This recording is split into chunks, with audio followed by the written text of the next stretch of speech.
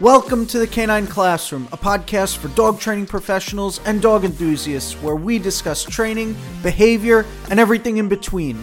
We're two friends and dog trainers that share a passion for dogs. We're constantly learning, exploring, and questioning each other's ideas as well as our own so we can become better at what we do. We're here to provide helpful advice, have open conversations, ask questions, get answers, as well as hear from colleagues and experts in the industry, regardless of method and training style. So take a seat and get your notepad out because class is in session.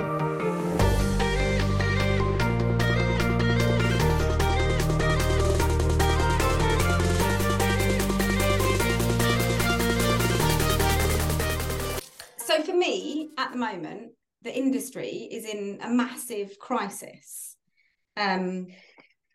because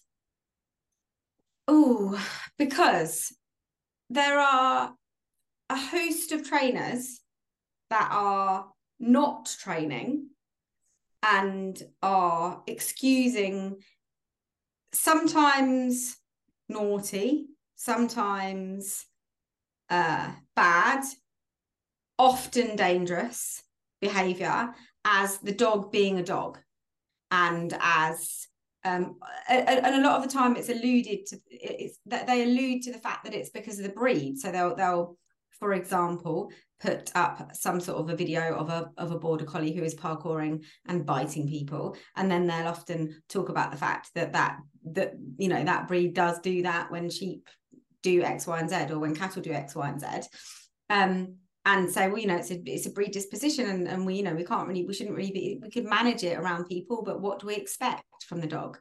And it feels sometimes, so I've heard recently as well that people don't like hand feeding dogs anymore because they believe that it's starving them and they should have access to free food and all kinds of things that just feel like an excuse not to train more than anything. At the same time, I'm witnessing a whole bunch of people from one side of the industry who lack the core mechanical skills to train a dog, and so become what I would describe as armchair trainers and armchair behaviorists who go into a house and sit in the armchair and say, "This is why the dog does this." Anthony's laughing because I said the same exact word. I went to school for anthropology, and that was one of the terms that was used in anthropology for the people that would describe a civilization without actually going and living with them. So, you know, some guy sitting in his library, like hundreds of thousands of miles away, talking about some tribe in the middle of nowhere, like he knows everything about them and like he's never actually been there. So, yeah, and that's exactly right. And it's like and there's a lot of trainers like that for sure. Yeah, tons. And they go into the house and they write an 11-page report that says your dog's a border collie and this is what border collies do and this is why this blah blah blah blah blah. But it's the art of dog training in that particular like cohort of people it's just been lost.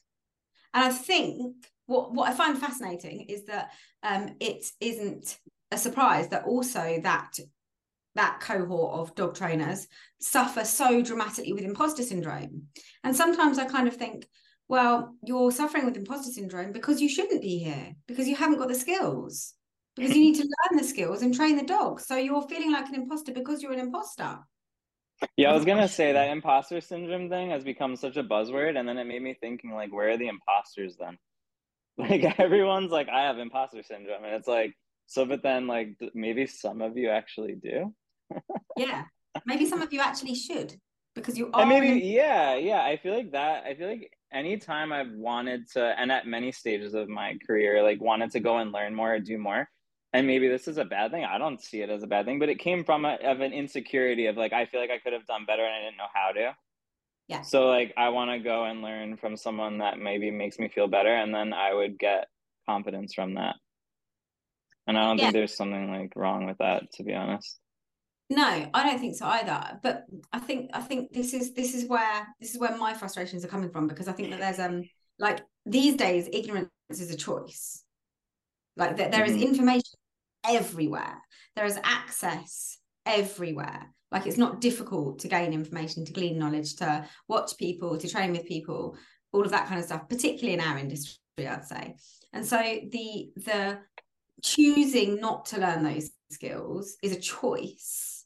And I think that's what I find frustrating. And it comes back to what we were having a conversation about before we started recording, when we were talking about, you know, a lot of trainers who are making excuses not to train the dog because of the dog's genetic predisposition, or because of the dog's emotional state, or because, and none of those things, all of those things are lenses to look through motivation, but none of them are reasons not to train. You, in my opinion, you can probably obedience yourself out of the vast majority of problems. Well, and then I guess, like, to play devil's advocate for a second with that, does that make it okay to obedience yourself out of a situation? Because I mean, I know, like, I can hear what like people are saying to a degree with certain things, in regards to, oh well, you know, this is maybe not a training problem, or we can just manage this by doing XYZ. And yeah, you can. And I know I have clients who don't want to train. They're like, look, I really don't want to do the training. I don't want to do this. I don't want to do that. And then, okay, I'll come up with some, you know, simple management plan of some strategies to address your problem. And I will say, like, that generally that works in many cases. I mean, that's just the client's choice. So, I mean, if they don't want to do certain training, I can see why sometimes, all right, fine, we can try and do something. But I'm just curious, like, do you think that that's always right to, I guess, obedience your way out of it? Or I think that it should always play a part. I don't think that it's always necessarily the only part, but I think it should always play. I think training should always play a part. Yeah, the same way that if you have an issue with a child, education should always play a part. Like, I think that it provides the dog with clarity as to what they should and shouldn't do, and it provides them with the tools, better tools to manage the situation. I think that if we just manage, then often we're just either suppressing them or like channeling that inner drive to perform a behavior into something that is slightly more desirable for us, but equally as undesirable for the dog, which is why it's leaking out in the first place. Actually, I've got a really good example of this, which is, there's a case that I'm working on at the moment of a Rottweiler cross American Bulldog called Reggie, and he's like 47 kilos, and he's like a big brute of a dog. And he's got that kind of rotty attitude. You know, you have kind of two types of Rottweilers. You have the nice wiggly Rottweilers. Yeah. Who are like They lovely, roll and show their belly and kick their legs on the ground in the air. adorable. And then you've got your arsehole Rottweilers who are like, they want to take over the world. Like, they're like the epitome of the old school. Like, they're exactly what the old school, you know, like Keeler trainers would describe as a dominant dog, where they come in and they're like, right, I'm going to fuck everything up now. I'm going to do it really seriously. And like, they mean it, and they just want to control everything in the situation. And they're very serious about it, and they're very big about it. And he's one of those. And I first went and saw them. When I first went and saw them, he had been put on Flux team when he was 8 months old. Right. Because he was just a strong teenager. Like, he didn't need Prozac. He was just a strong teenager of that particular breed. They were told, you know, never ever do anything that's going to cause any conflict between you and him. But in a way where they were like literally like trying to feed him in his crate, to get him in his crate, because they couldn't touch his collar to put him in his crate, because otherwise he'd bite them. And the first training session I did with the clients, I had to stand at the window and talk them through what to do through the window, because I couldn't be in the same room as the dog. And they were being like really bullied by this dog. Like, there's no two ways about it. Like, the dog was bullying them wholeheartedly. He was doing exactly whatever the hell he pleased.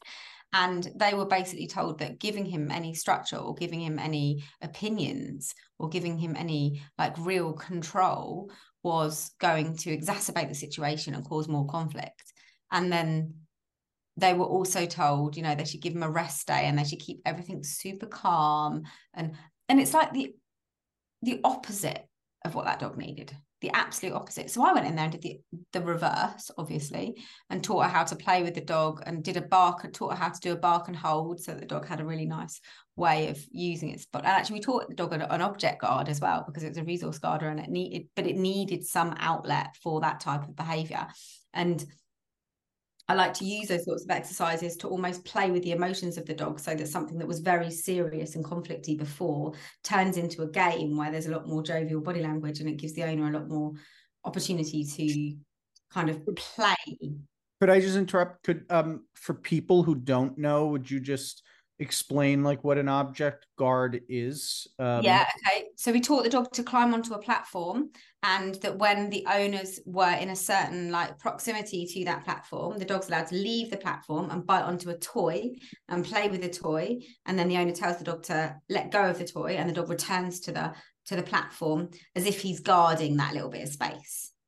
And I think it's a fantastic exercise away from sport that we can use with resource guarding and with dogs that like to guard space, because very often we don't give them an opportunity to perform that behavior, when actually it's a behavior that's got massive intrinsic value to a dog like a Rottweiler who's bred to do that. But when we're doing it, it's highly arousing and it's really exciting, and it's pumping into all, you know, it's itching all those biological scratches.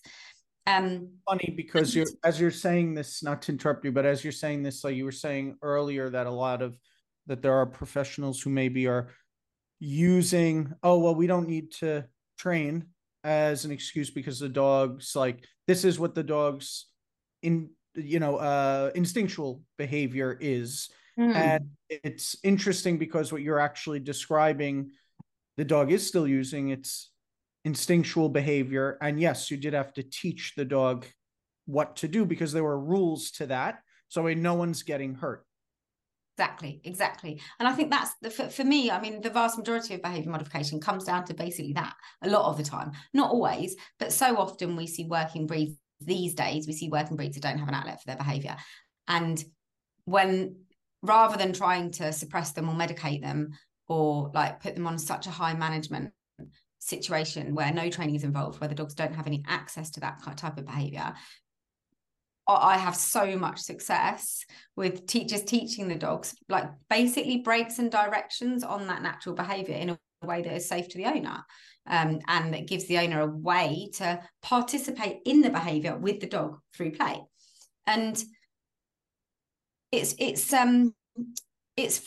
very frustrating to me, because I think that there's the guys who are not doing the training are giving and I hate using this label, like the people who use less or don't use tools, such a bad name. It's embarrassing sometimes to be considered part of that community, because I don't train like those people. I don't want to be associated with those people. Because they're not training their dogs. And I'm just about to give a whole bunch of seminars in the UK and in a couple of other countries probably as well now, about using reinforcement and using rewards and different ways to use rewards and so on and so forth. And I really hope I'm doing that at a lot of balanced clubs, and I really hope that I can start to show that it's not that, whilst there are so many myths and so much misinformation when it comes to like people who call themselves balance trainers and using those tools and using that stuff, there's also so many myths the other side. And there are these shitty trainers that are doing nothing and aren't training the dog and are like over managing and over medicating. But then there are a whole bunch of us that are doing really good work. Do you think that's because you're doing a lot of sport training yourself? Because I know for me, when I started doing sports 4 years ago, totally changed the outlook of how I started working with clients, because I started learning different handling skills. I started learning how to work my dogs, and then eventually like some other people's dogs differently. And I just feel like the skills I took away from all the classes and workshops that I've gone to with my dogs has changed the way that I work with clients so much.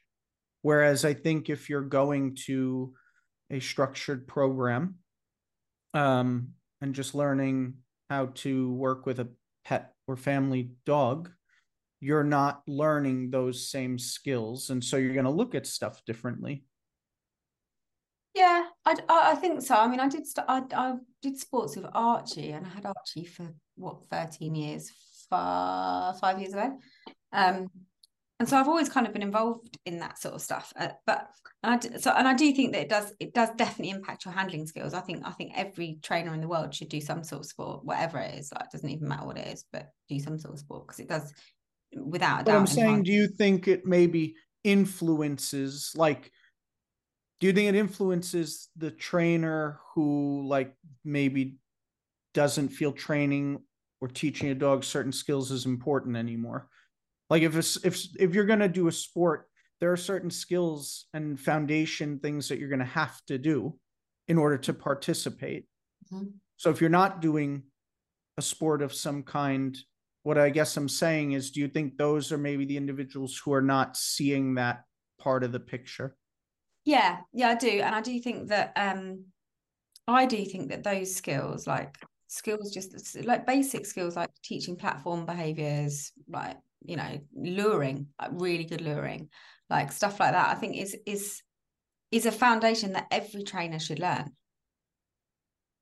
Like, every trainer should learn that. Like the mechanical skills. I look at a lot of the programs now, especially in the US actually, and a lot of them don't really have any real. They do have practical, but it's not that, it's not skillful enough, because I think it should be almost like 80% practical. But I love the science. But there's no point to the science unless it's got a practical application, as far as I'm concerned. Like, this Yeah, is point. that was gonna be my next question to you. Do you think that, like, and it may be different in UK or in Europe, but, like, do you think that the education programs out there are actually maybe in some way doing a disservice to what we do? I think that's probably like the what do you call it? An understatement. I can't remember what the word is. Yeah, Like it's the an most. understatement, meaning it's like a bigger deal. Yeah, I think that's like the biggest understatement of the year. Like, I think that's exactly what's happening. I think it's especially the university programs, Like, it's heartbreaking, really, to watch people spend such a lot of time and such a lot of money going there not to learn how to dog train.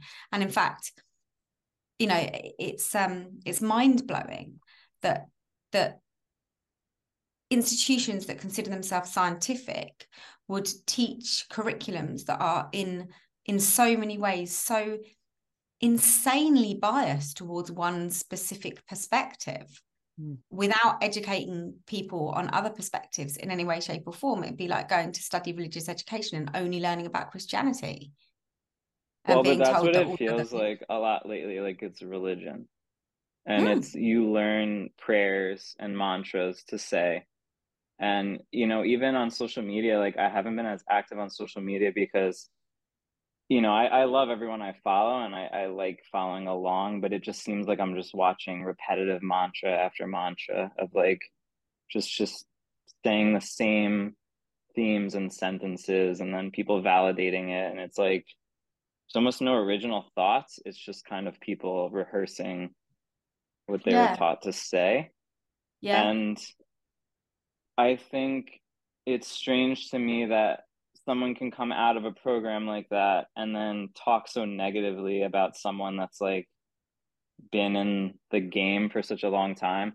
Like, even the whole certification thing, I know you, like, probably support certifications, but it's like, do you think, like, Michael Ellis or Ivan, like, Balabanov, like, wouldn't pass a CPDT exam? Like, people say, like, you think they would go and fail it? Like, I know. not to, like, throw a specific organization under the bus, but they say it as, like, they truly believe that these people are, like, uneducated idiot cavemen, when some of the stuff you're talking about, like mechanics, like, some of the best luring, best play skills, best reinforcement strategies, best ways to motivate my dog have been from people that apparently are just like idiots, that are abusers and are like, and I think that's terrible. That's why I've been feeling the same way you have, of not wanting to associate with this. Like, I don't even have a label, and it's like, you know, because Me too. and then I'm like, should I let people know I don't have a label, and or should I make such a big deal of it? Does anyone even care? Because, you know, I don't have a social media based like I'm not a social media trainer, right? Like if my Instagram got deleted, my income would not change. Like I'm training local people. And I don't know how you feel. Maybe that is also feeling some of this, of like, you know, there are trainers now that I think are exclusively, not that there's like, look, I do virtuals, I pay for virtuals, I go to, like, it's a great thing to be able to do. But do you think like this newer virtual only trainer is also has something to do with some of this stuff? I don't know. I don't know. Maybe. But then the vast majority of people that I know that train online train like Forrest does, doesn't he? Like Forrest Mickey Mm-hmm. does. Mm-hmm. And I did a bunch of ones with him a while ago, and I think that they tend to be more mechanical, in my opinion. Well, but Really. what I'm saying is you guys didn't start there. That's not what I'm talking about. I didn't mean to, I'm not talking about you guys. I'm talking about like, I just graduated a thing like yesterday, and I've been a dog trainer for 3 months, and like I've been just doing virtuals from the beginning. That's what I'm saying. I wasn't, Yeah, yeah, like, definitely. again, yeah, like I will pay money to do a virtual with you, to do a virtual with Forrest Mickey, to, you know, to do virtuals with people that have been in the game doing it for a while. But what I'm saying is like there are trainers that go to an online university, get a certificate, are now like, I have the best certificate and I know everything because I have the science on my side. And like, I'm going to create a whole online program and never actually go into anyone's house. Because like Yeah, sometimes, like, I mean, I don't know. I live in New York. I don't think that my area is like wild. Like, I don't think the people I go see are crazy. And it's yeah, like, if I were to say even like half of the stuff that I see on my Instagram to like real humans' faces, like I would be starving. I would be doing something else. Like I'd have to get a different job, because if I like criticized them the way, if I saw them have a tool and I said the things that people say, if I gave them some of the recommendations, if I was like, oh yeah, you're just gonna like never walk your dog and you're gonna just start medicating it tomorrow, and like I don't want you to have people over, and don't, but also don't use a crate ever, and don't ever treat them because you need to like let them eat all the time, and like don't exercise them because they might get hurt, and don't play fetch. Like it's like they would be like, dude, get the fuck out of my house. Pardon my language. But like absolutely. they would be like, get out of here. What? Why are you here? Yeah. Like I've genuinely had clients that have been like, I'm like, well, what did they tell you to do with your collie that's biting people? Well, they said that we need to give them more choice. And I'm like, Yeah, well, sorry, that what now? is, What? yeah. You know what's funny is it's so interesting because it really, like, when sometimes we always think of like we give clients a human perspective, but then we forget when we're giving, like, when we're talking amongst ourselves. And I always look at it like, I remember when I had a few people working for my business, I allowed one of my staff members to make her own schedule, to like have more freedom. I figured, oh, you know what? Like, because that's the type of person that I am and I thrive that way. And Mm-hmm. she did horrible. Like, she did Yeah, horrible. I would. She needed me to basically be on top of her. This is the schedule now. These are the days you work. These are the hours. And once that happened, she performed so much better for her. And was she happier? Say again? Was she happier too? Yeah, yeah, Because exactly. I am. Exactly. There I was hate free structure. choice. I hate it. I don't Yeah. want to get, I don't give me a decision. Tell me what takeaway we're having. Don't ask me what takeaway do you want It's tonight, like babe? with No, just tell me we're having a Chinese. Yes, that's Yeah, enough. it's like my brother-in-law. My brother-in-law always says, I don't want to get yelled at, so I just say, what do you want me to do? And I'll do it. Just tell me and I'll do it, and that's it. And so Mhm. some people, I think they thrive that way, whereas others don't. They need more freedom. And I think we kind of forget that the reality is there are some dogs who need that structure, that instruction.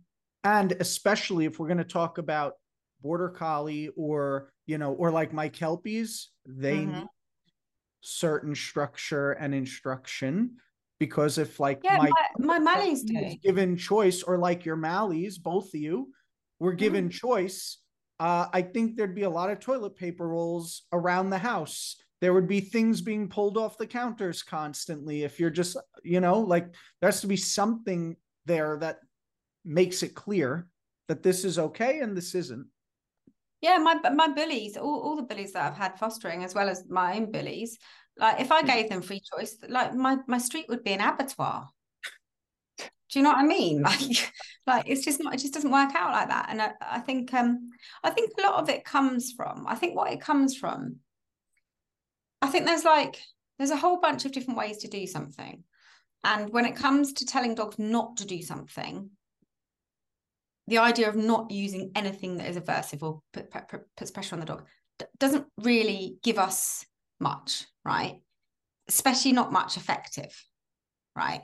And I think there's been an ideology that's been really heavily pushed. And I think that basically what's happened is that a lot of the people coming out of the schools have been told, if you colour hard enough with this pink pen, it will turn blue. And so they keep colouring and they keep colouring and they keep colouring. And they feel shit about themselves because it doesn't turn blue. And they're like, I'm obviously not as good at colouring as I thought I was.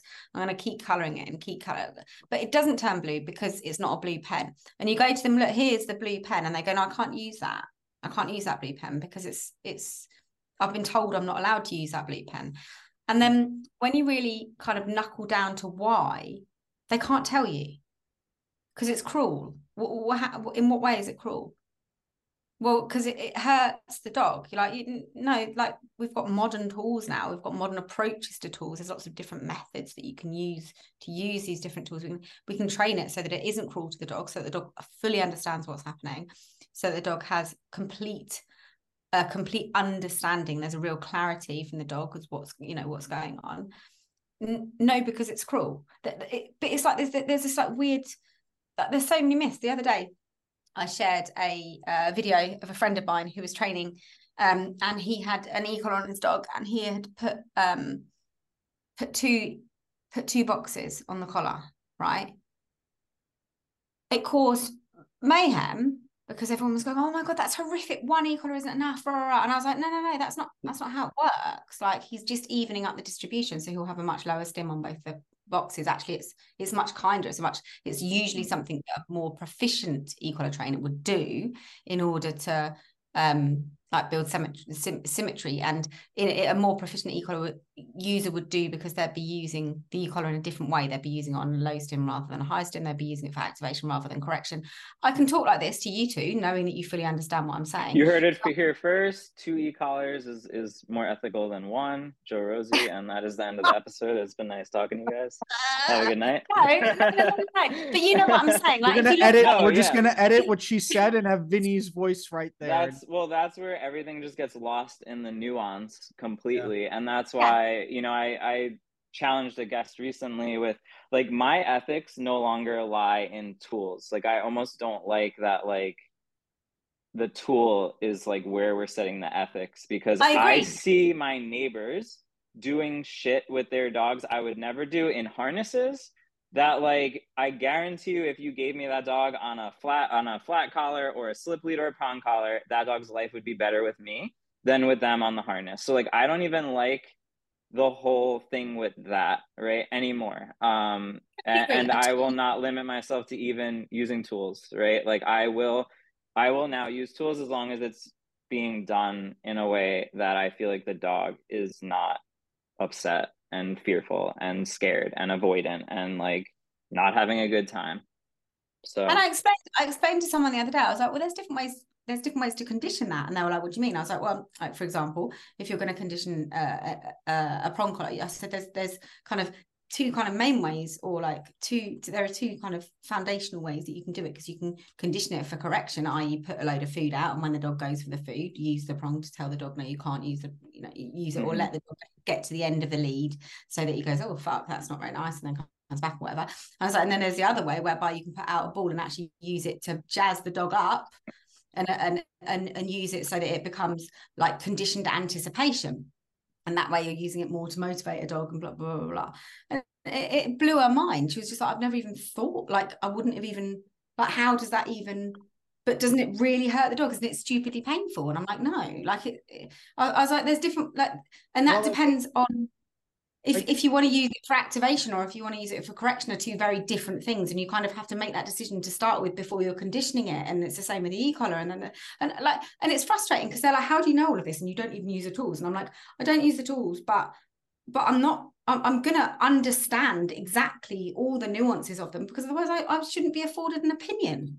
I was just going to say that I think that's where the going back to like the education system, that's where there are issues, because then when you have a program that is only aligning themselves in one specific way and they're not teaching or explaining stuff, they're only explaining the worst of the worst.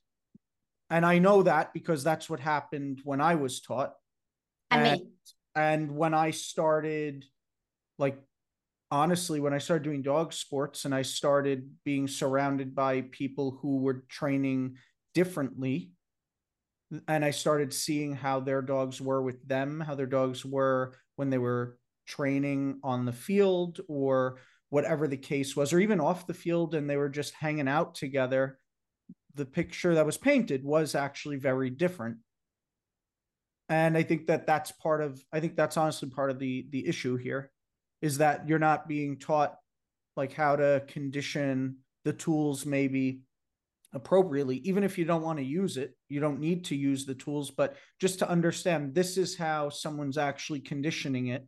Because we're so used to, I say this all the time, we're so used to seeing the garbage local trainer that goes into the home, the client's complaining that their dog is a problem. Let me throw this fucking tool on the dog and we're going to light that son of a bitch up today, day one.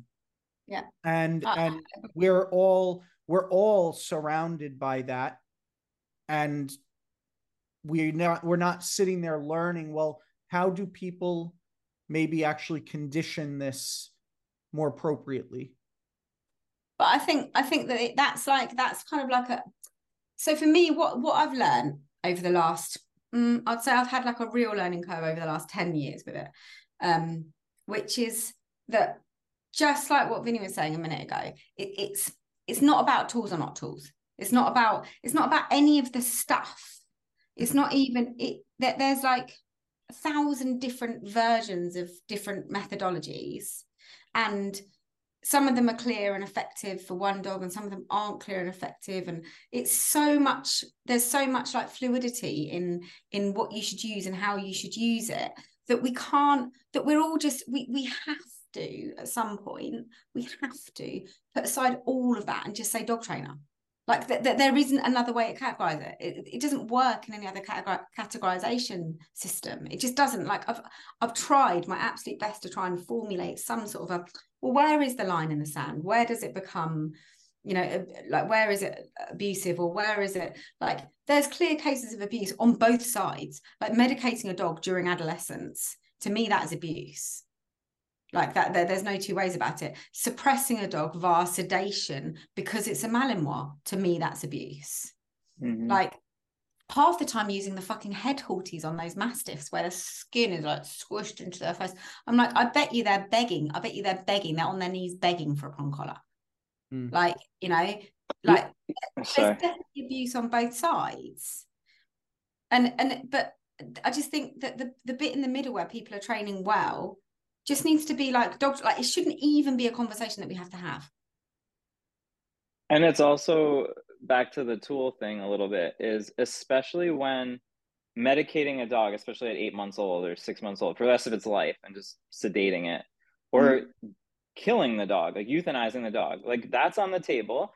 And I hear the people running with the pitchforks, but like there are seminars and webinars and meetings and how to discuss this horrible talk with your client, but then we can't talk about a specific tool.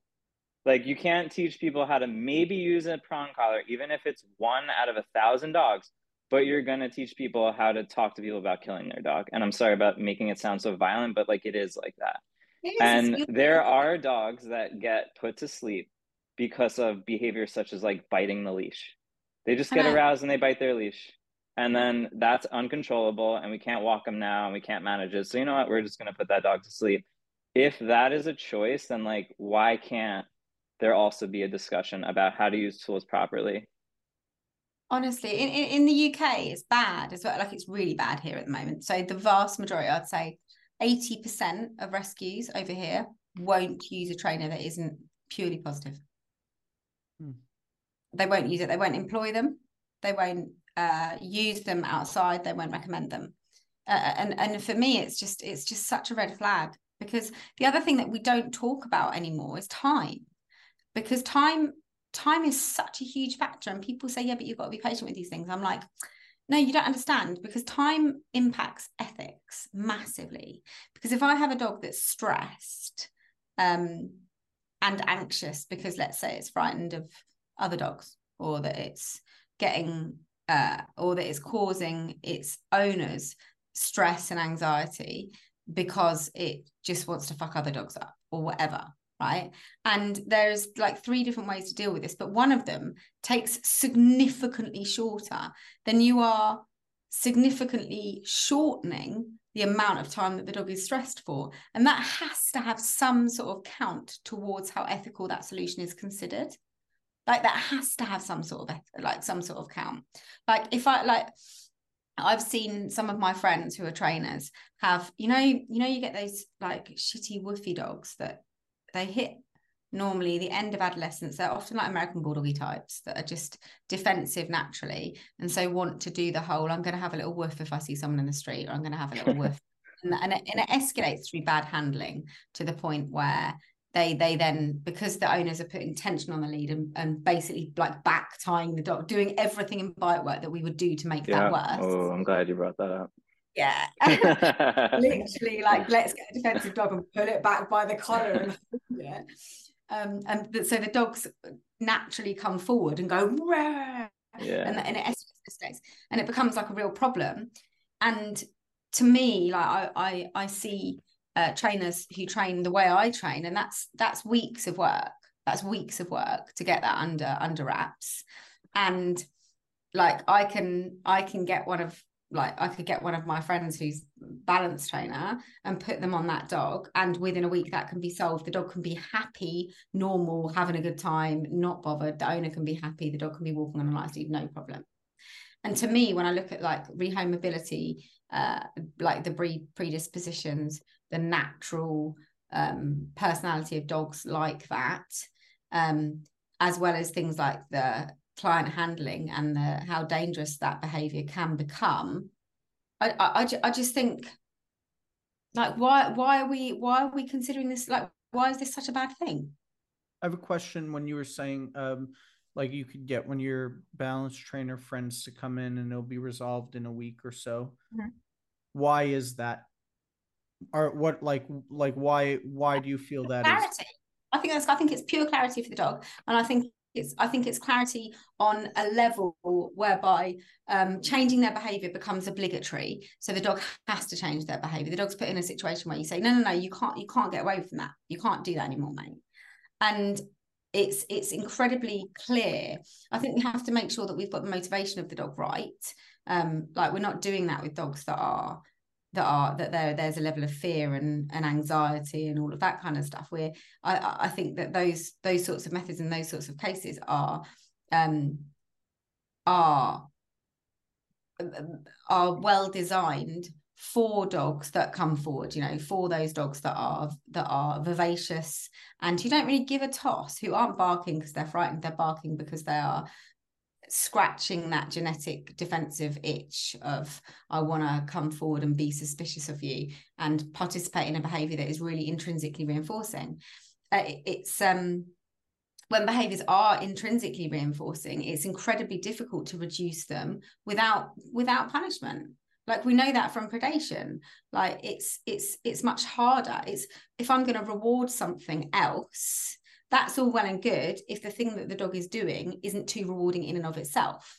But when you have dogs who bark through defensiveness and things like that, that behavior is so intrinsically reinforcing. It feels so good to the dog. It gives off so much good chemistry. The dog feels amazing after they've done it. And we're going to try and persuade them away from all that emotion, away from all those feelings with a cookie or with some food or by building a different response. That's going to be significantly harder than saying to the dog, oi, you can't do that here.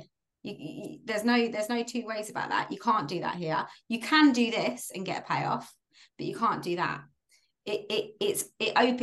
From my perspective, when I've been watching these cases be dealt with in this way, it's opening a window for reward that is really quick. It's just like the window's up, now we're going to reward. Whereas the way that we're doing it without that window opening is really slow. And the more more reward is built through the behavior itself. What are you like seeing? Like, what are they actually doing? So like, since we're on this topic, so like, what are they actually doing that they're getting the dog to have that window open up for them? They surf the threshold the same way that I would. Well, the trainer that I'm thinking of does. So they surf the threshold the same way that I would. So let's put this in real, like, kind of like how-to practical terms. Yeah. So what I'm going to do is I'm going to teach my dog an alternative behavior. So let's say I'm going to teach them loose lead with distractions that aren't the trigger first. So let's say I'll teach him loose lead and I'm going to take him down the park where there's people but not other dogs. And I'm going to do that loose lead walking around the people and we're going to do really well. And then I'm going to take him into an environment where there are going to be other dogs of distance. And to start with, I'm going to get him out there. I'm going to ask for that behavior. I'm going to jackpot that behavior. Yeah, well done. You're amazing. You're doing it beautiful, like a distance away. So it's no massive drama, but you're aware of the trigger. We're getting the behavior. I'm going to get in I'm going to smash as many reps of that as I can with as many big reward events as I can. So I'm making it damn clear to the dog that you are getting the best day of your life while you're doing this. And I'm probably backing that up with loads and loads of verbal, good, well done, good. So I'm making it really, really clear. Now, for me, when I get to that threshold and I start to surf that threshold where we're much closer to the other dog and there is much more likely to be a reaction, I use verbal feedback to tell the dog when they've got it wrong. So for example, I'm then walking down this line and the other dog's a meter away from the dog that I'm working with, and the dog that I'm working with reacts. I'm going to go, I don't know, no, and I'm going to walk the dog away. I'm then going to wait and hope that the dog can de-escalate quick enough, or that I've taught good enough recovery skills to get the dog back on the same page. I'm then going to really, really jackpot him and make it, massively, massively rewarding for him to do the right behavior. And we're going to go again.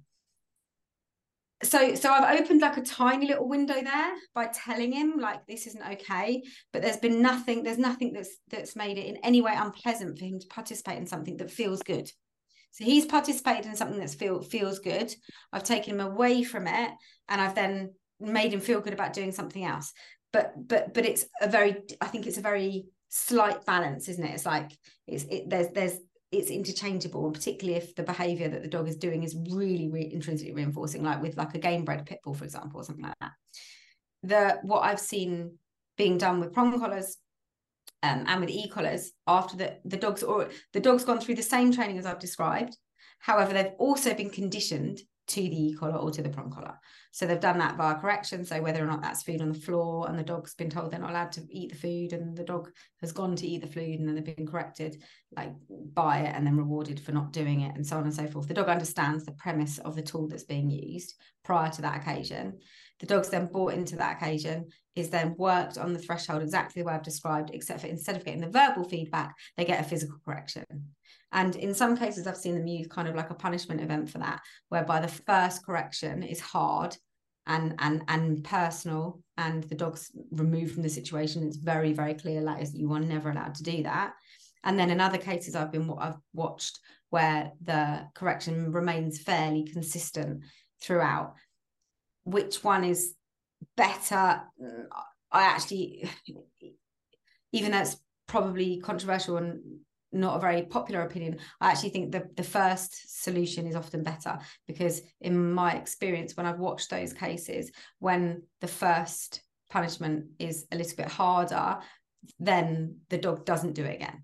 And that's like one trial learning. The dog then gets a jackpot for getting it right, and the dog then goes, okay, that's just not worth my time at all. but the case is so much quicker.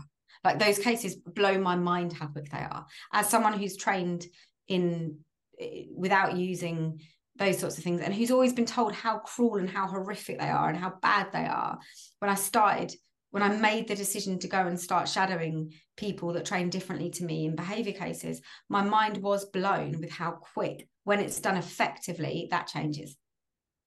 So then why not do it yourself?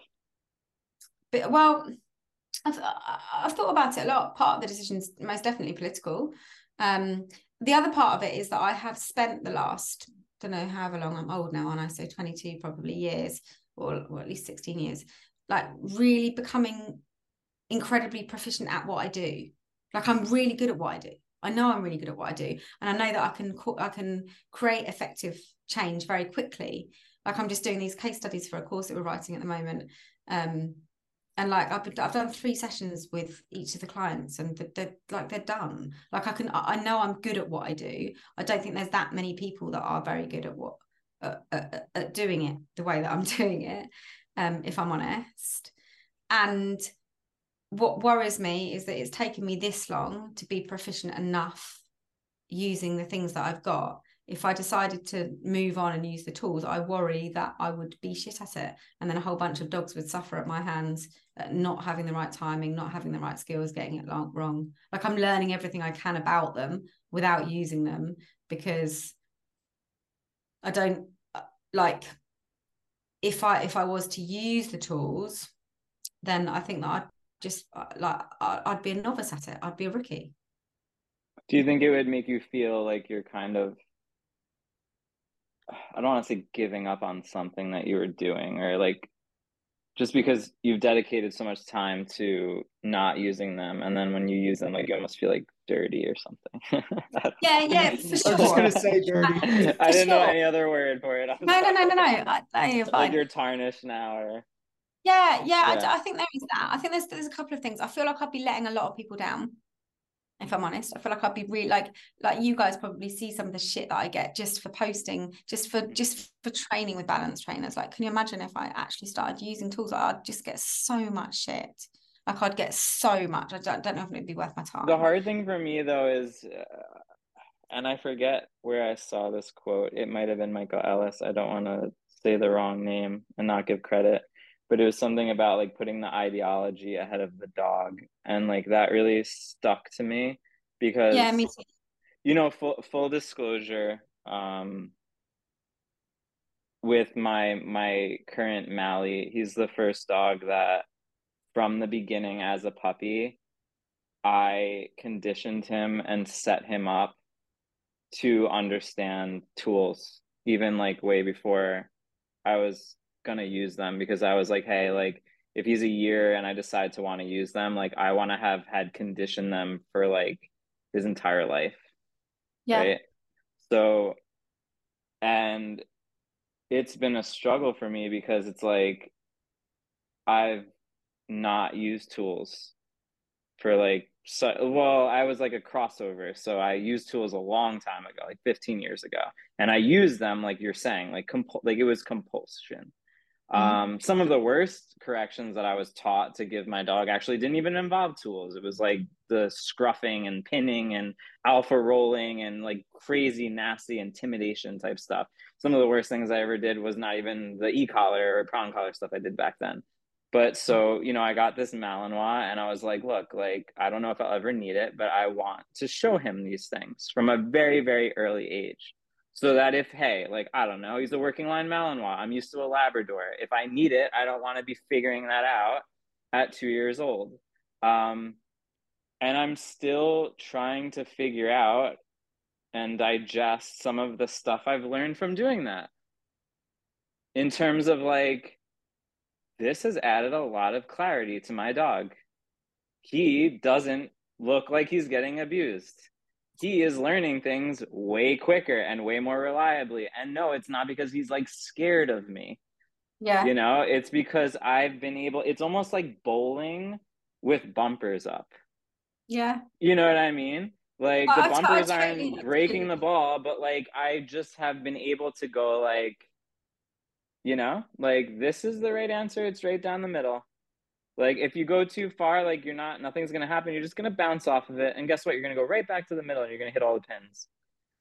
I don't know. I don't have another example, but I totally understand it. I totally get it, and I completely agree with you. And I can think of 10 examples, particularly in sports training, where I know that I could have added clarity, especially for Blake. Like Blake's my Polio 22 Mally, and he's a scrambled egg. He's just not got any clarity in his brain. It's just not where he stands. He moves all the time, and he's constantly looking for predictions for things and flexing, and he's Polio 22, so he constantly moves, and he's got like a scrambled egg brain, so he's always looking for signs to predict the next thing's going to happen. And you know, and he struggles a lot with frustration, and he struggles a lot with, he's never been a redirector, thank God, but he struggles a lot with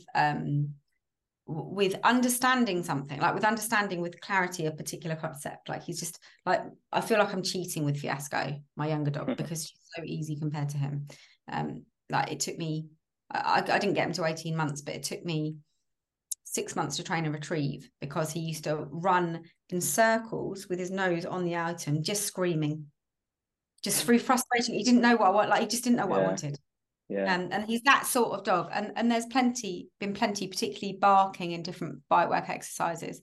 Plenty of times where I've literally thought to myself, I know I'm doing my dog a disservice here. I know that having not conditioned him and not using a collar on him is what I'm doing here. It is, if I was to write it down and present it to a university, it's the right thing to do. But in reality, this is not very fair on him, because it's so much less clear, and like getting the decoy to stop when he barks and all that kind of stuff. It just doesn't provide him with enough clarity, and he loves clarity. He loves it. Mm-hmm. He loves the structure. He's just that sort of dog. He's like Lassie. He's like, just tell me what to do, Mum. Just tell me what I'm allowed to do. And so yeah, there has definitely been times where I've felt like it would have added clarity, or it would have made something more ethical than what I'm doing. And I kind of hate myself for a little bit, but in the same, but good. I'm glad you should. No, here's that's the bit you can use. I sort of hate this. We're gonna put, that'll be the clip of like the actual episode when it's prong collars teaches dogs in 1 week, and you hate yourself. Good. See, we're gonna do the part where she talks about using the double brick e-collar, and then we'll add that piece in where I hate myself for not teaching him how to do. It's just the right thing to do. It's the right thing. It's a really tricky one, because I do hate myself a bit for it. But then in the same breath, the thing that stops me more than anything is this, and that is that I am very, very grateful for my position in the dog industry. I've worked hard for it, but I've also been lucky that I've been given such a massive opportunity to speak to so many people, and to have such a reach. My concern is that the minute that I use something like that, I'm giving permission for a bunch of people that aren't qualified, who don't have the knowledge, who don't have the understanding, to then go away and do it. And at the moment, without any sort of regulation, without any prevention of buying a cheap Chinese collar off Amazon and just whacking it on your dog and sticking it up and seeing what happens, I feel like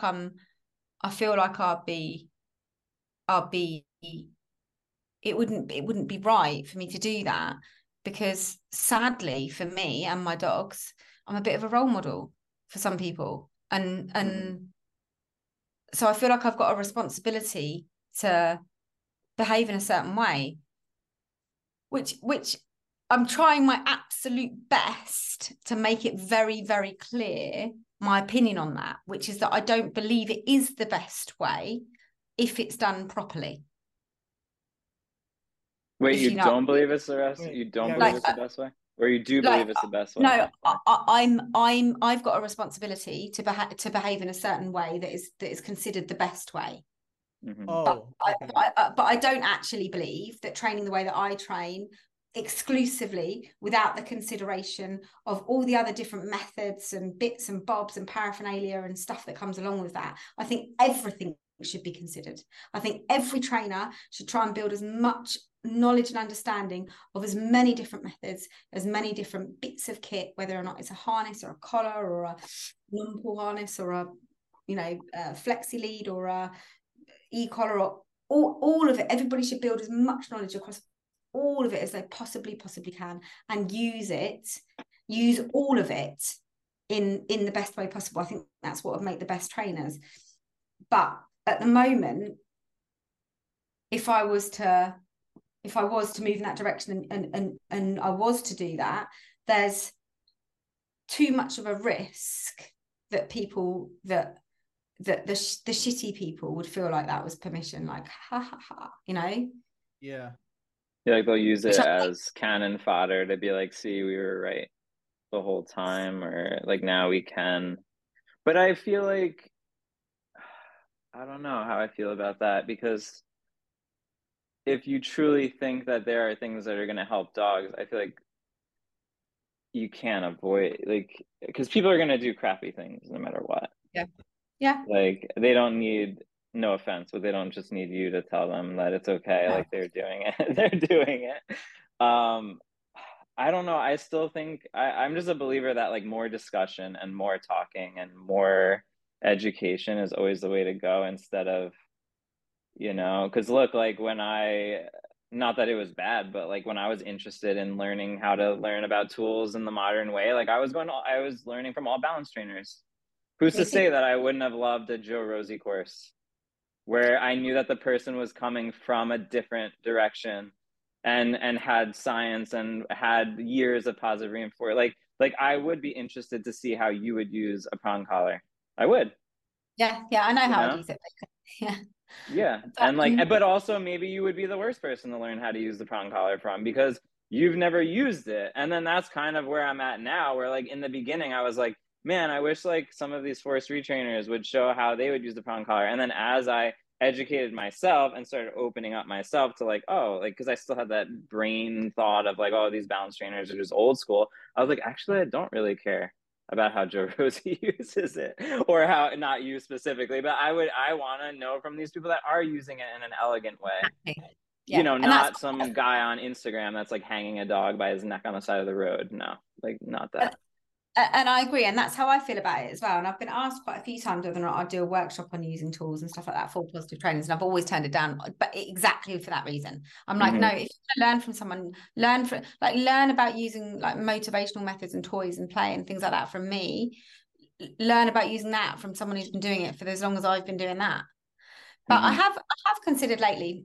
I'm not doing it. I haven't decided. Don't panic. But I have considered lately whether or not it's a good idea to team up and do some stuff jointly with somebody who does use tools and stuff, and do something jointly, like even like, so going through a bunch of exercises and being like, well, this is how I'd train this, and this is how I'd train this, and how would you train this, and building an educational course that does teach exercises from both perspectives. Because I think that's a great idea. I think that could really help everybody, because I think a whole bunch of the positive reinforcement people will want to learn from me, and it would give them permission to also see the other side, but not necessarily have to do it, and vice versa. And also with Lima, I know Lima is like no longer popular, but you know, like with Lima stuff, I know, you know, 10 years ago when I would try to progress through Lima, the way I would then use tools would be like so drastic. You know, because like the prong collar would be away and I wouldn't use it. And then I'd be like, okay, like we've tried everything else. So like now we got to use the prong. And then it was like crazy. Whereas if I would have used it, like balance trainers are using it, it was actually way less. Like I know like a lot of the first times I would be learning from a balance trainer, I was like, oh, that's all you're doing. You know what I mean? Like I thought you're going to be like yanking their heads off and doing crazy stuff. So Absolutely. But all of these things are such massive myths, and I can totally understand there's such frustration in the balanced community about the positive community, because I think essentially what's happened, certainly in England, I don't know if it's the same in the States, is that the universities preach the science, right? And so because they're universities and they have professors and they get paid to make science, and they only teach positive reinforcement based methods. And so that perpetuates the idea that there is science that is ardently against the other methods, which there isn't. But it does perpetuate that idea, and therefore the community that come from university or an academic type backgrounds tend to preach this idea of that the science is backing away from those methods. That's then perpetuated in law.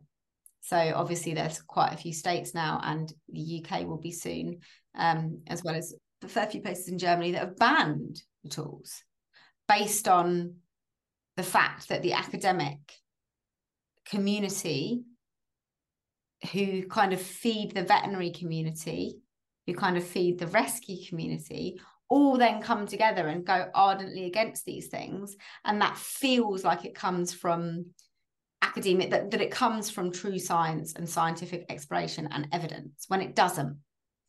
And so you end up with a cohort of trainers who believe that as well, and who then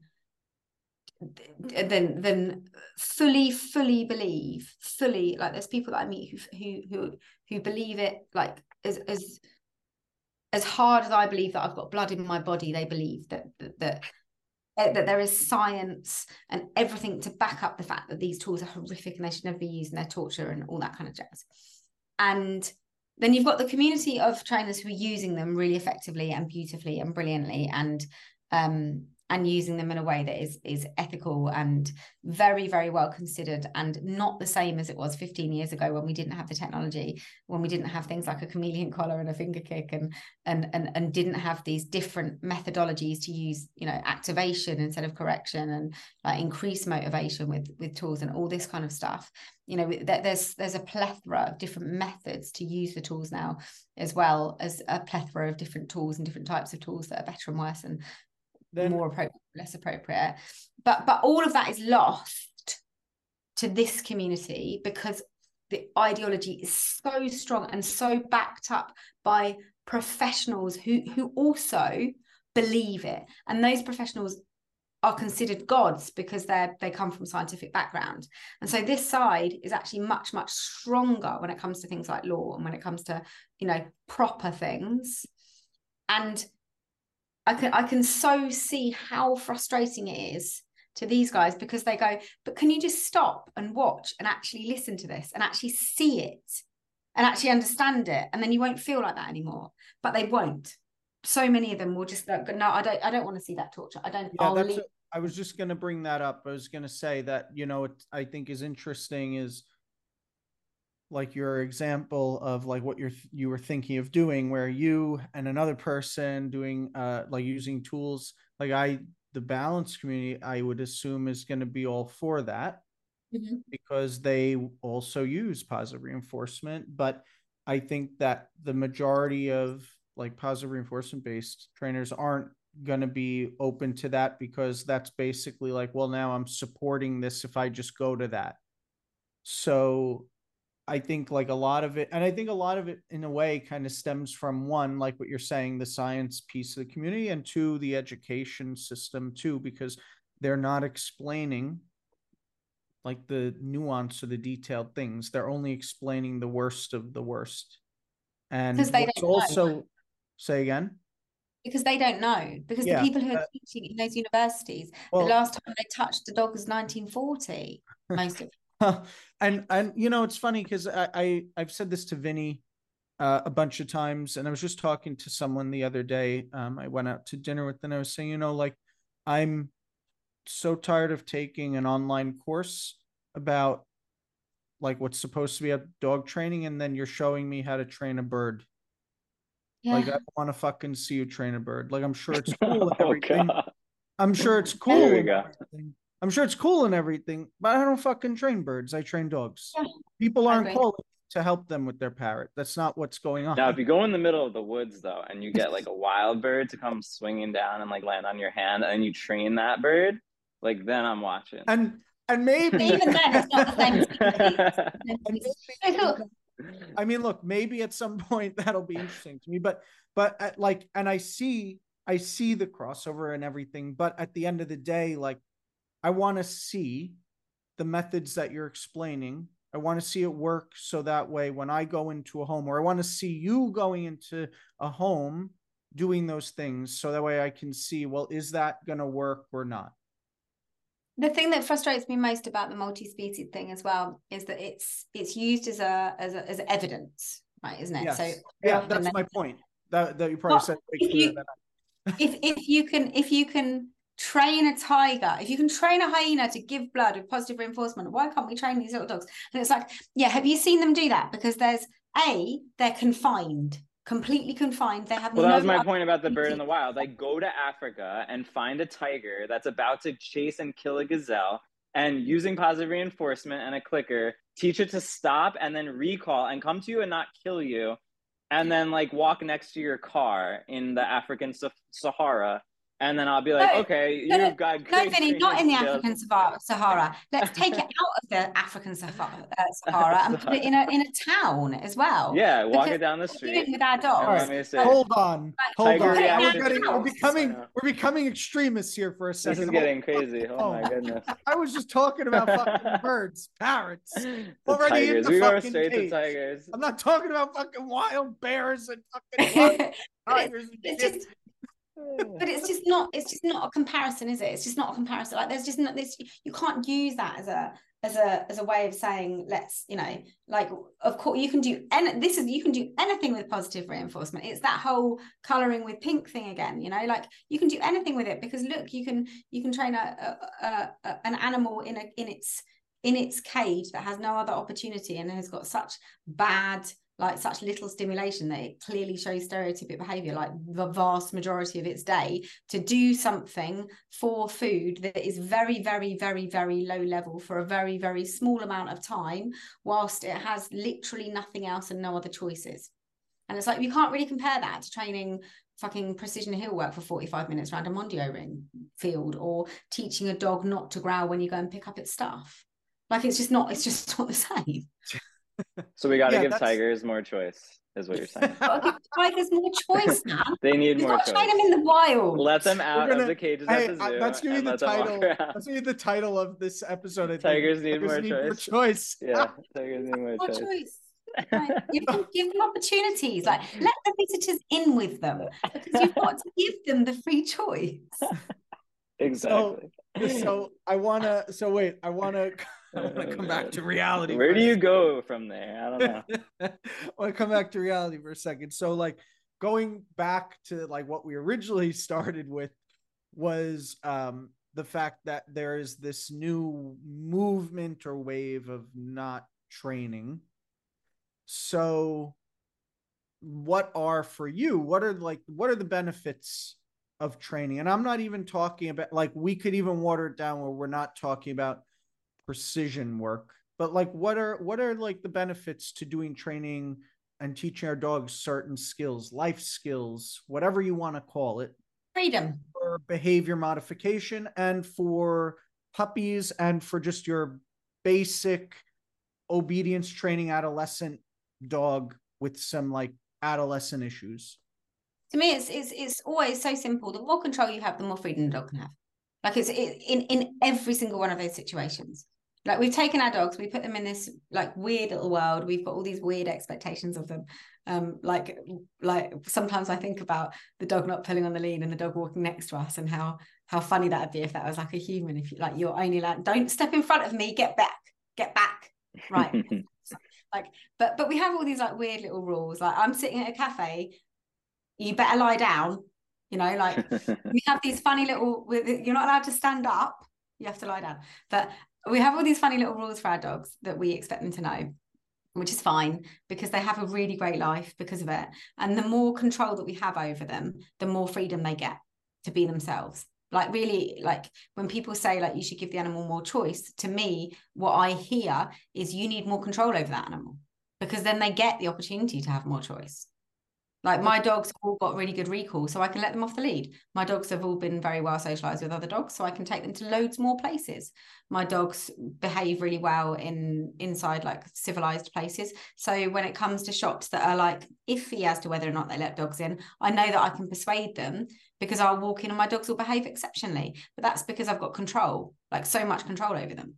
But now you said something that made me just think for a second. You said, like we have all these little rules. Like when I bring my dog, because we have so many clients who do this, when I bring my dog to the cafe, you better sit your ass down or you better be lying down there the whole time. And I can see where trainers that are trying to promote more choice and don't want to train, where they're coming from in some way, because they're looking at it as if, well, like every owner that calls us, I need my dog to do this. This is what my dog's issue is. I need to fix that.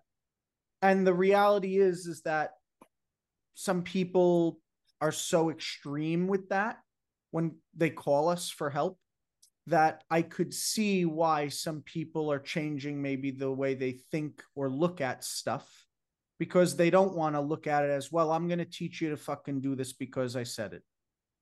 And that the owner wants this, and now I have to teach you how to do this, and this is how it's going to always be. Yeah, but for me, those people are the exception, not the rule. There are, I don't think there are that many of them. Like, not in reality. I think most people love their dog. Like the vast majority of people adore that dog, and the vast majority of dogs love their people. And even when they're mistreated, they often love their people, sadly, because we've domesticated them so damn hard. And I think that most of the time it's just a happy compromise. Like, the more obedient the dog is, the more they're loved, the better their life is. Like it's like, sadly, it is for them, probably. Well, I don't even think it is, because we've domesticated them so hard. But the reality of the situation is that they live in our world, not the other way around. It's interesting because also, like, I know, like, for me, when I get those calls, you're like, when you get those calls and you hear like the tone in their voice and the way they say it, you could hear the frustration, obviously, but it's also like in the back of your head, you're going to that home and you're like, so I wonder how this is going to play out. Like, are they really like really, really serious about the way that they said it? Or like more than half the time, like once you start talking to them, oh, okay, it is a little bit of a compromise. All right, we could do this, we could teach this, and blah, blah. And then all of a sudden, like, it's all fine. Not like 90% of the time. Like, it's not like, it's very rare that you actually meet an owner who's like, this dog has to do X, Y, and Z. And it just doesn't really happen. Like, people love their dogs. They need to know what options they've got. I think that half the time they just want your permission. They just want you to go, no, it's fine if he stands up, as long as he's not fucking about. Cafe, like, it's no, like, we'll teach him the rule of lying down, and then when he gets that rule, we'll allow him to break it. It doesn't matter that much, as long as he doesn't mess about. And if he doesn't mess about, we'll see. But you bring up exactly, we talked about this before, but I feel like sometimes by just telling the dog not to do certain things, you actually give them more freedom. And by like apparently not doing that, and you think like you have less control, but you actually are controlling them more. So like when I'm watching TV at night and I'm sitting on my couch, I'm not randomly reinforcing my dog for laying down on his mat and keeping him to a place behavior. When he gets up and starts fucking with something, I say, knock it off. Yeah. And then he goes around and there's nothing else to do. And maybe he'll pick up a shoe and I'm like, can you just drop that? And he'll stop. And then he goes, okay. And guess what he winds up doing? He winds up going on the bed and laying down. You're like, my two dogs are down here right now. The jackass just went over here on his bed and he's laying down with a Kong. I'm not telling him go there. So like the dog at the cafe, like instead of sitting there and shaping it down and then sitting there and treating a bunch of times, not because I don't want to treat, just teach the dog don't jump on the table. And like, because I don't care about anything else. And then the dog gets to stand, gets to spin, gets to go underneath your leg, gets to like, the dog is actually open to do so many more things versus if you're like, oh, well, I'm going to shape a down and then make this poor dog do a down working brain. Like that's my other thing with the treats is like, not that I'm against treats. I'm not against treats. I'm against keeping a dog in a perpetual working state where they're like, when's the next one? When's the next one? When's the next one? Like drooling on the mat. I talk about this with trainers a lot. Like, I think the art of habituation is really important, and I think it's often lost. And ultimately, the goal in most cases is to habituate the dog, not to counter condition the dog, not to sensitize the dog, which is what we so often end up doing.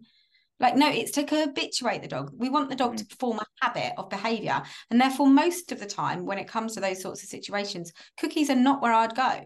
Like for me, when I cafe train all of our foster dogs, and like, we're not like, I've done like 150 foster dogs in the last like 3 years, and like all of them are super in that environment. And it's always the same. I go to the cafe, I put my foot on the lead. That's the end of the training. That's what the training is. Yeah. Like if the dog shouts is a bit of a fucker, I'll tell it to knock it off. Like, come on, enough now, enough, or you can go back in the car. That's it. Like, nothing happens here. I'm not going, like, there's nothing worse than seeing people with a box of treats. Yes. I'm like, well, you're turning your dog into And a now, demand. to be fair, because we're sounding like we're like way on the other end of the spectrum, and like nuance is lost even in a long freaking thing like this. But like, No, wait, for the not what? we, just you. Just me. Okay, just me. So it's just me. It's just me. Okay, double boxes over here. Love you. We're gonna call. Double boxes. Yeah, exactly. We're gonna go Double Jo-Rosie box two Joe. boxes over here. She's got 2 boxes. You know, for the first 2 months of my dog's life, I met his needs. I managed him. I put him in a crate next to the couch, and I gave him a frozen Kong. And then the next 2 months, I made sure the entire room was spotless. There was nothing to get into except for a couple of toys on his bed. And then 2 months, like it took a year before I was actually watching Netflix at night and enjoying myself. But what I'm saying is, like, you know, I didn't just like day one at 10 weeks old go, no, don't do that, and like grab him and tell him no. Like, it was none of that. I didn't do that at all. You know, I managed him and I set up the environment for success, and I did all of that stuff, and I built a relationship. And then on the side, I was training him to understand skills like through play and games of like, hey, when I say it's all done, like, it means we're all done. And if I say to relax, it's time to relax, you know? And if I had him in a situation where I was like, you know what, he's only 8 months right now, he still can't deal with this, I would just kindly get a frozen Kong and I'd put him in his crate, and I'd be like, okay, you're going to go in the crate while I watch TV at 10 o'clock at night. You know, so it's like, I don't want to make it sound like we just like, I don't know, are going crazy out here, because we're not. It's kind of an ongoing issue as far as I can see it as well, because I don't think it's not just about that. I think for me there's a whole piece that's missing in a lot of trainers' toolkits when it comes to habituation. I think that people like get stuck on counter conditioning, particularly in behavior modification. So let's say dog is not comfortable with people, and so we're going to counter condition the people. And I think trainers often get stuck on this point where they want to change the emotional response in their head from bad to good. And I always try and remind people, no, we don't. What we really want is neutral.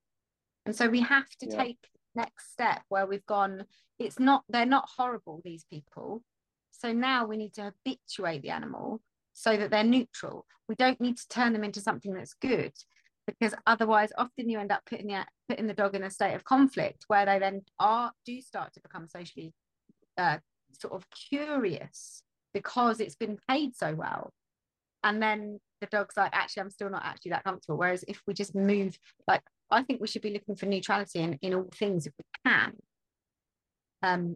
Whether or not it's settling at the cafe or behavior with other dogs or behavior with other humans or whatever, like, neutrality is the goal, surely.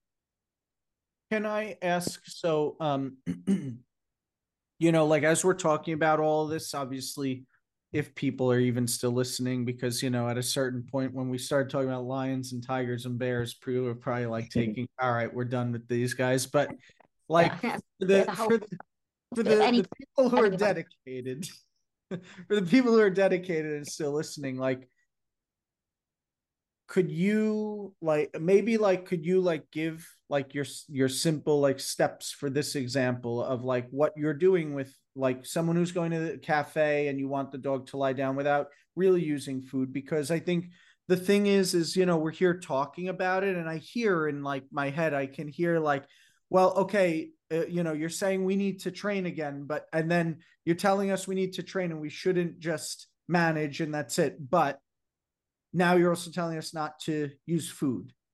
So like you know, right? Like Vinny's laughing. Yeah, Vinny's laughing. So like tell us like what should they be doing then? Like, paint the picture for us. That way, like, there's a takeaway here, as opposed to us sounding like we're bitching. She said before, you just step on the leash and it's over. That's it. I know. I mean, that might be it. I mean, if you're lucky, that is it. But so for me, training isn't, as we all remember from last year, I'm ardently against Skinner. I don't like the quadrant. I think it's the worst thing that ever happened to dog training. And as a result of that, I'm not all about consequences all the time. And I don't think that's what dog training is. I don't think dog training is about giving rewards and punishments. That's, for me, that's just not what it is about. So for me, it's about building pictures, and it's about shaping context that cue concept. So it's about creating a particular context and these different rules and these different things that are always there in that picture that tells the dog that they are now in this particular situation, and that these different concepts that they've learned now apply. So, for example, I often get clients to write the rules of each room. So it might be that the dog's only allowed in the lounge when they're clean and calm, that they're allowed to go in the kitchen, but they're not allowed to make food in the kitchen. They're allowed to do whatever they want in the garden. They're like, because for me, good training, a lot of it is about building these kind of like very particular contexts. And for me, the cafe, when we're training, I see it as training, even though it's not necessarily giving rewards and punishments, because I don't think that's what training is. So I think that for me, when I'm cafe training a dog, what I will most likely do is I'll exhaust them first, because essentially what I want them to do is relax. And if I want an animal to relax, I'll exhaust them. I will visit the cafe around midday, because we know that all dogs, be it feral dogs, kennel dogs, domestic dogs, all have this pattern of behavior where they have the least amount of activity between midday and 3 o'clock. So I'm going to make the most of that. And I'm going to take them to the cafe around that time. It also happens to be a time where it's not usually that busy. So I'm then going to take them to the cafe at that time. And to start with, the first trip to the cafe is going to be short. I'm probably just going to have a coffee, and that's it. But I'm slowly going to increase how long that is. And during that time where I'm there,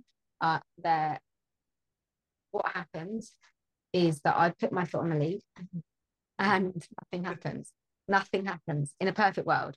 So if the dog isn't reactive and the dog manages, and I say manages, and I do mean manages, because sometimes, especially when I'm doing it with like a little puppy, you will get like a little bit of squeaking, like or just like irritation.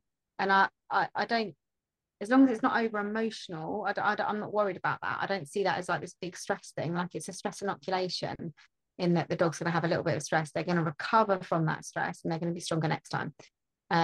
As long as it's recoverable and tolerable, I'm not fussed about that. So the foot goes in the lead, the dog is broadly speaking ignored, and the visit is very short, and then we go home, and then we slowly increase that in increments. And if at a point the dog does start to get antsy, when they're babies, I'll put them in the car and take them home. When they become more teenagers, I'll reduce the time that they're at the cafe. And then when they're adults, I'll then start giving, and I'm going to use this very, very lightly, some sort of a consequence to that. So, for example, if I was to take Fiasco now, who's 1.5 years, if I was to take her to a cafe, I'll put my foot on the lead, she'll lie down. But if she was then to start getting like antsy and like maybe picking up the lead in her mouth, something like that, I would then say to her, nay, and I'd take her and I'd put her in the car. I'd say, if you're gonna fuck about, you can go and sit in the van, like because I'm having a coffee. And then you would leave her in the van and go back to the cafe without her? Yeah. Okay. And I wouldn't do it like it was a punishment. I wouldn't like frog march her and hold her ear. I'd just be like, come on, you can go back in the cafe. Because for me, it's about teaching her that she's got a choice, that she can go back in the van if she'd rather. Like, and if her behavior, her standing up and grabbing her lead, becomes a cue for her saying, I'm going to go back in the van. If it's consistent, if that consequence is consistent, then I can start taking it as read that when she gets up and she puts the lead in her mouth, that she's saying to me, I want to go back in the van. In which case I can go, yeah, that's fine. You can go back in the van if you want to. There are situations where I say to her, nay, lay down. Because you can't go back in the van because maybe the van's really far away, or I'm just waiting for the check or whatever. And then I'll give her a cue and say to her, I need you to do this thing for me now. But at that point, I normally don't mind too much if she if she does kind of go back into kind of that working drive, because it's usually only temporary. But that's how I would train it. If I've got a dog with reactivity issues, then I'm going to deal with those reactivity issues separately. I'm not going to start training my cafe behavior until I've kind of dealt with them. Yeah. Okay. Yeah, that makes sense. It's building a picture, isn't it? Like, I want my dogs to know, like, and I do feel quite strongly that my dogs do understand that. Like if I go to the park, even I've been in this house for 3 weeks, and Bea knows, like when we go to, there's a certain park down the road that I go to where I let her run riot a little bit. Like I do send aways around the goalposts and like lots of like running fun stuff. And when the kids aren't there, I let her go up the slides, stuff like that. And she, when I park up, she gets out and she's not a lead puller at all. She's normally very good on the lead, but I let her pull on the lead, and she knows that. And like I'll get out of the car in that particular place, and she'll kind of pull me to the park, and I'm like not really bothered because it's normally super early in the morning. And I'll just let her off the lead, go on then, and she'll fly out down the field.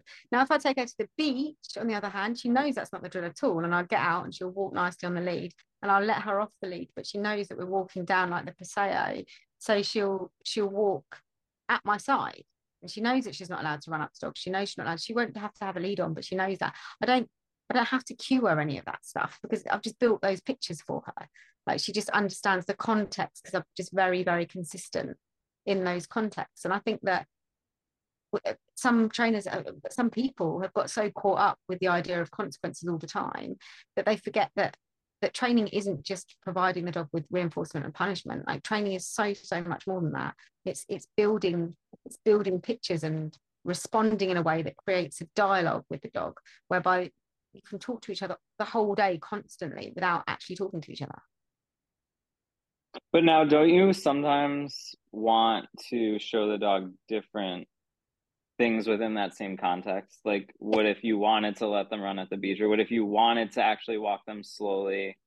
You know, what you're bringing up is leading me to think about leash walking a little bit and how people are teaching that, and how I kind of teach that, and going back to the food constantly. And that's a thing that I don't like to do a lot with my leash walking.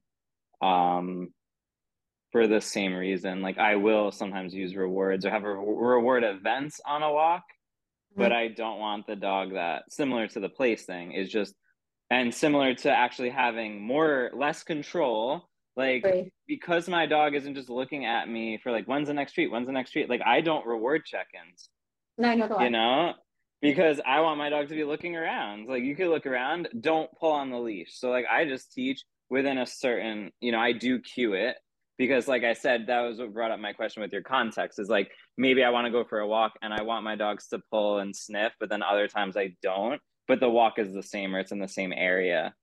So I was just wondering if I have it on cue.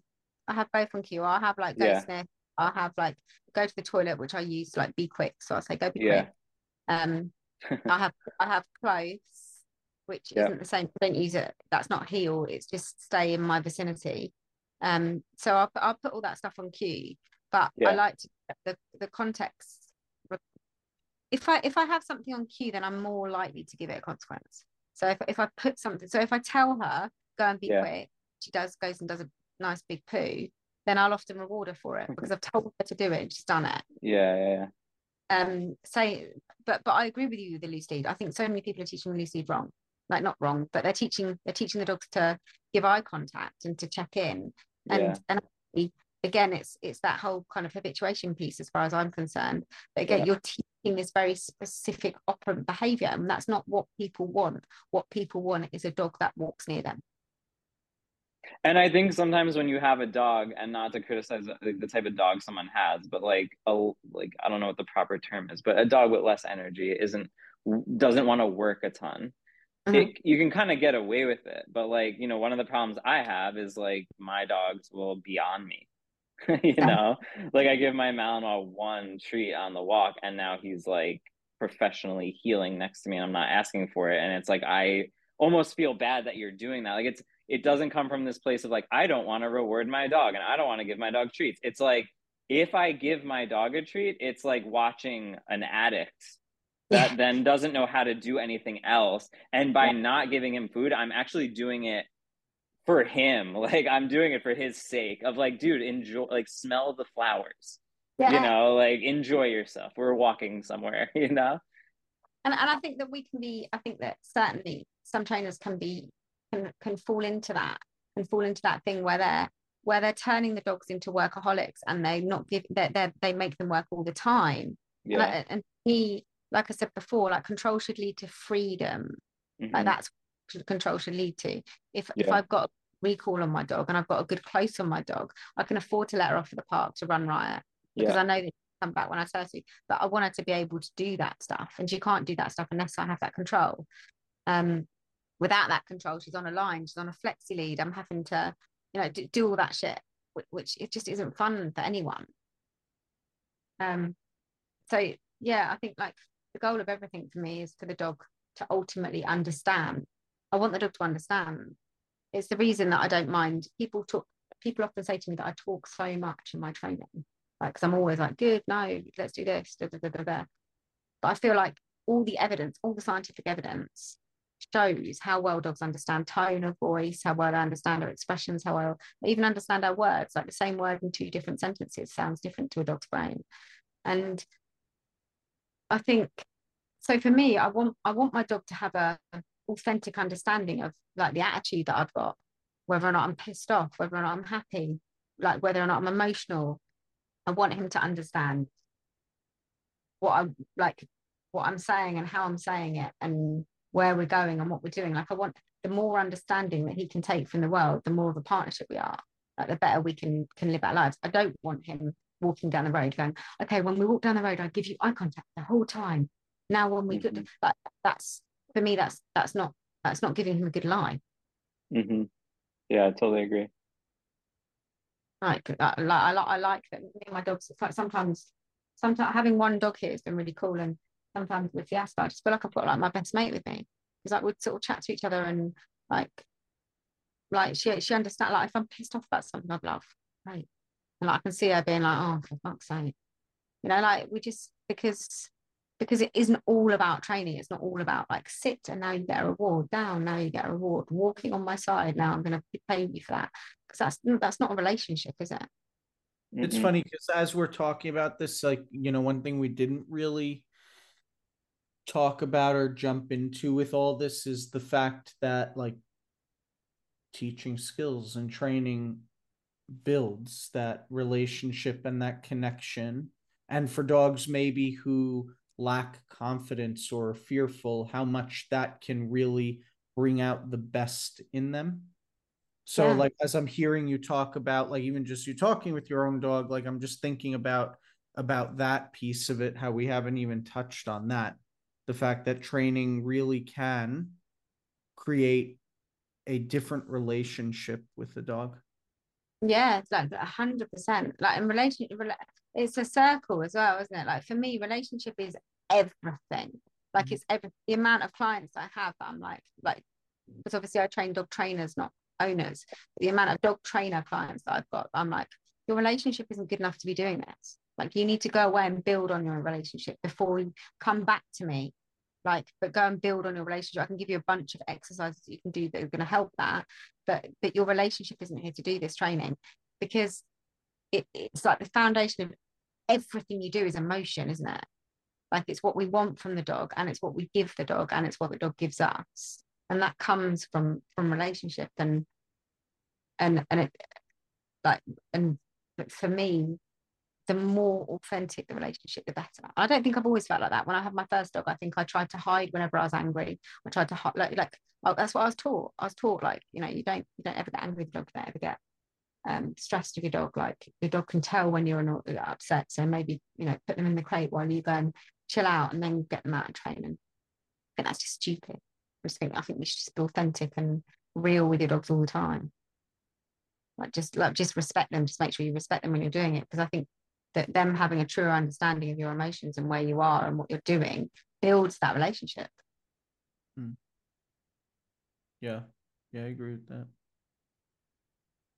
Like it's and like you say, like training, when you enjoy training as a dog trainer, which I hope that you do if you're a dog trainer, but when you enjoy training, it basically gives you a hobby that you both love, doesn't it? Yeah, that's for sure. Like, I mean, that, and I think it's, because I know, like, from experience with Quest, like, I got her hoping to do both herding and agility, and she didn't like agility, and it made it very difficult for me, you know, and then, Like, yeah, and then Vinny just like jokingly was like, "Oh, you should look into like the bite work stuff." And then I was like, yeah, he came to my house and I was like, let's just do tug. Let's get into bite stuff. yeah. So yeah, I mean, once you find that thing that the both of you can enjoy together, how much it, how much it changes that dynamic. But don't you think that's the same in human relationships too?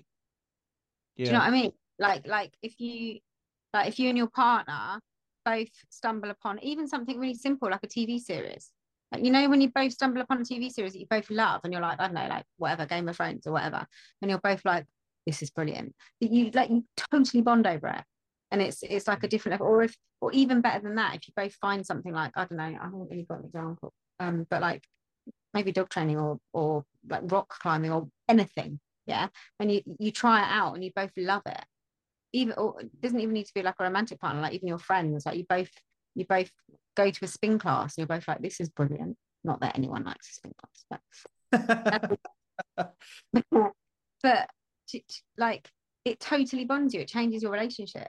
Yeah. Even if you guys do something one time just to do it, like not joining a spin class and then becoming spinners in the class or rock climbers, but like going axe throwing for a night or like going canoeing one time, because like I hear people being like, oh, well, like why teach your dog a sport and they're doing things that they don't care about doing, like it doesn't necessarily have to have a meaning. No. Like it could be literally anything. Like you and your dog can do like, I don't know, teach it to like explore something in a box. Like it doesn't really matter what it is, you know. Train like The sports are they're just parameters so that everyone's playing the same thing, mm-hmm. because I can see the perspective of like, why are you teaching a dog to jump over something? And like, why are you, especially if it's a dog that wasn't bred to do that thing, or if the dog hates doing it, then yeah, maybe. Just to kind of steel man the other side's argument of like, don't train and don't, and why do anything. But I really feel like there is. And it's interesting because I feel like a lot of the issues that I see cropping up are because of the lack of that. And then it's like we're looking for reasons why. And it's like, dude, like you're like talking about not doing a thing that might just be the reason why the thing you're upset about is happening, or the thing you're like so upset is growing is actually there in the first place. And I think